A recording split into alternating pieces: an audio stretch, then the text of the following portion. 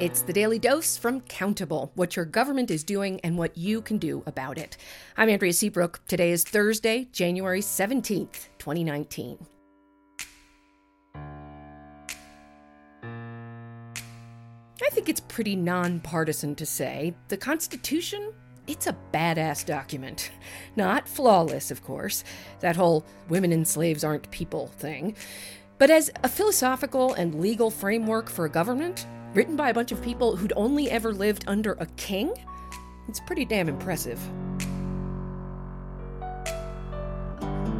The greatest thing about the Constitution, many believe this, is its flexibility. It sets up the main players, their fundamental purpose, the basic rules, and then it lets them all go to take up the issues of the day. But that doesn't mean it isn't firm on some things. And one of them is laid out in the part establishing the presidency. See, when they were writing the Constitution, there were two broad points of view. One side thought the president should be the powerful center of government. Remember, they'd only ever lived under a king. The other group worried that giving the president too much power would pretty much turn him into a king. This is why we have those checks and balances, and arguably the most important check on the president is that to hire anyone as a cabinet secretary or ambassador or a bunch of other posts, he has to get the approval of the Senate.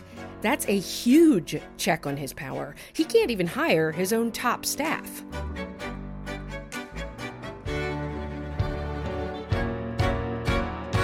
So now let's move to today. Right now, fully 1/4 of the president's cabinet is held by people President Trump appointed, but whom the Senate has not even had a chance to talk to, much less vote for. These are the acting secretaries. They aren't just filling in little jobs either. The head of the Justice Department, the Environmental Protection Agency, the Interior Department, the Defense Secretary, they're all acting right now. And when does President Trump plan to nominate real officials? Those who'd have to go through the Senate? Well, I'm in no hurry. I have acting, and my actings are doing really great.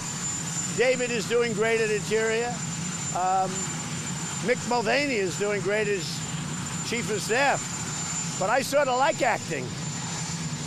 Gives me more flexibility. Do you understand that? I like acting. President Trump at the White House a couple weeks ago. Of course, we can understand why his actings give him more flexibility. He can completely ignore that pesky other branch of government, the one that represents the people.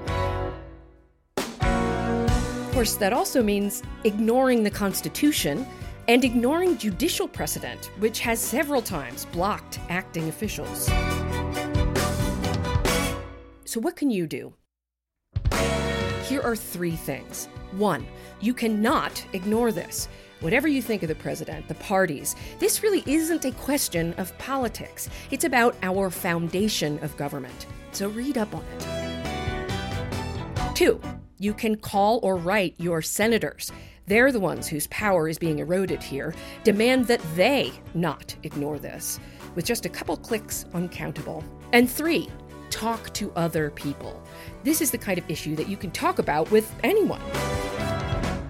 And hey, you want to share this podcast around? I'd love it. Send your people to Countable, the cutting edge of civic tech and the best way to discover what your government's doing and what you can do about it. I'm Andrea Seabrook. Talk to you tomorrow.